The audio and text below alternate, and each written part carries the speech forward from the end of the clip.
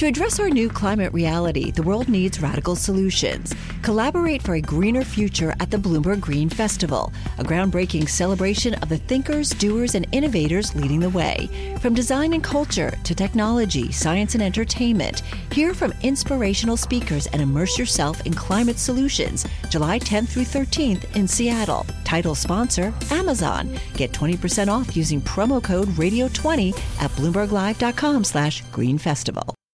This is Wall Street Week. I'm David Weston. The UAW has tentative agreements with all three major U.S. automakers. Deals that UAW head Shawn Fain says didn't leave any money on the table from his point of view. To take us through those deals and what they may mean for the industry, we welcome back now Steve Rattner, Chairman and CEO of Willett Advisors, which invests the personal and philanthropic assets of Michael Bloomberg. He is, of course, our founder and majority shareholder. So, Steve, welcome back. Good to have you here. Thanks. In addition to so many things you've done in your career, you're also the lead advisor to President Obama for the Presidential Task Force in the auto industry. You know this business terribly well. What do you make of the deals that, as they've been described so far for the big three? Well, I think we have the details now. The package is this thick. I was just reading it. I think it's a good outcome for both sides, actually. I think the union got much of what they wanted and much of what they deserved, which are substantial pay increases. They got COLA, cost of living adjustments back, the right to strike in certain places, things like that.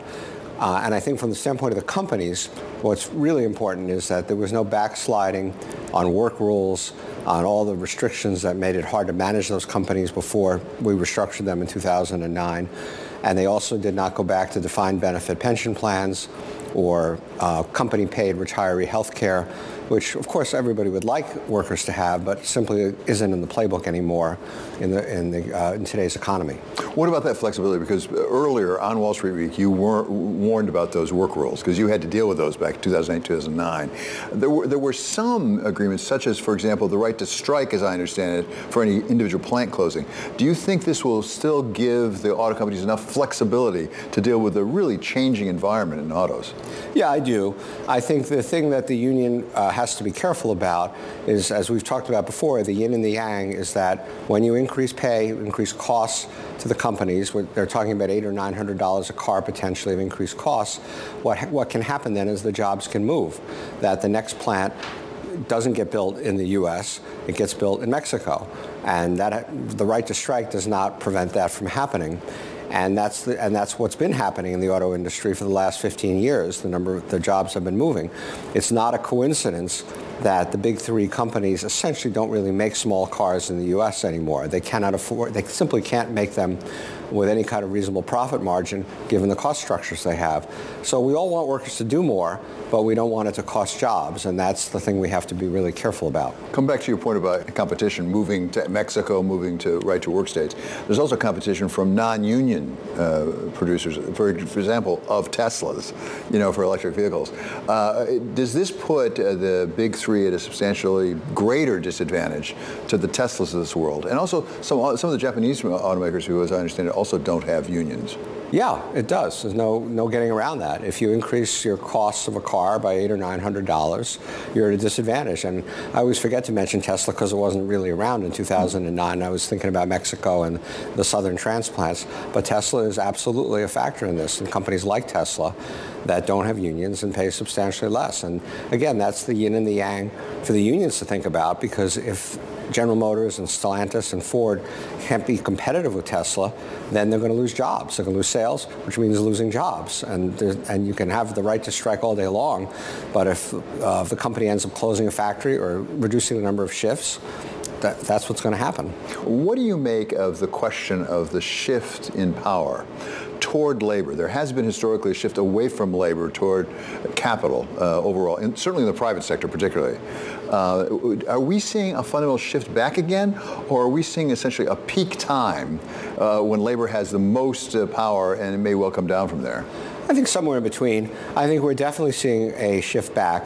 If you look at a chart showing days lost to strikes, you'll see that relative to 5 years or 10 years ago, there's been a significant increase in days lost to strikes. We all know about the UPS drivers and the screenwriters and the auto workers. But you'll also see the days lost are nothing compared to what they were back in the 70s and 80s.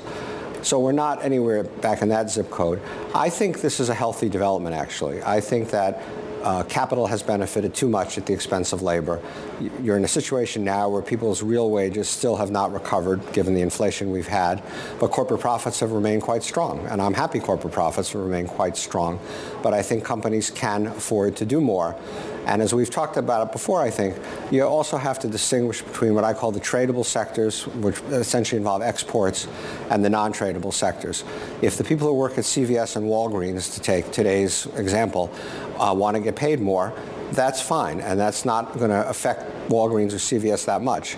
As we just talked about with respect to the auto companies, you have competition from the transplants in the South. You have the non-union firms like Tesla. You have Mexico. You have Japan. You have China. You got to maintain some prudence in the wage demands, or else it's just going to simply end up in more jobs. So look, this is similar to what happened, say, in the 1930s, when we also had a depressed economy and workers organized in a more forceful way. And I think that that's a healthy development. What does this say to you, if anything, as an investor? Because all things being equal, as I listen to you, it sounds like that's going to squeeze profit margins, that you're going to have increased costs of labor, and that's got to come out of somewhere, unless there's a lot of pricing power out there. That's absolutely correct. It is still the case that profit margins are at or near record levels. Part of why companies have done well, the stock market's done well, investors have done well for the last 15 years, really, is partly low interest rates, but a lot of it also was that these profit margins just went to levels that we have not seen in a very, very long time, if ever. And so there is some risk to that. And as investors, we recognize that we're at peak margins, and for any number of reasons, labor is just one of them.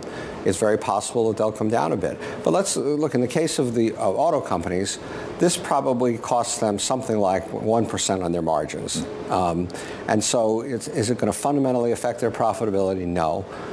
It's all at the margin, no pun intended, and we all have to accept that. Okay, Steve, thank you so much for being back here. Great to have you on Wall Street Week. That is Steve Rattner of Willett Advisors. To address our new climate reality, the world needs radical solutions. Collaborate for a greener future at the Bloomberg Green Festival, a groundbreaking celebration of the thinkers, doers, and innovators leading the way. From design and culture to technology, science, and entertainment, hear from inspirational speakers and immerse yourself in climate solutions. July 10th through 13th in Seattle. Title sponsor, Amazon. Get 20% off using promo code RADIO20 at BloombergLive.com/Green Festival.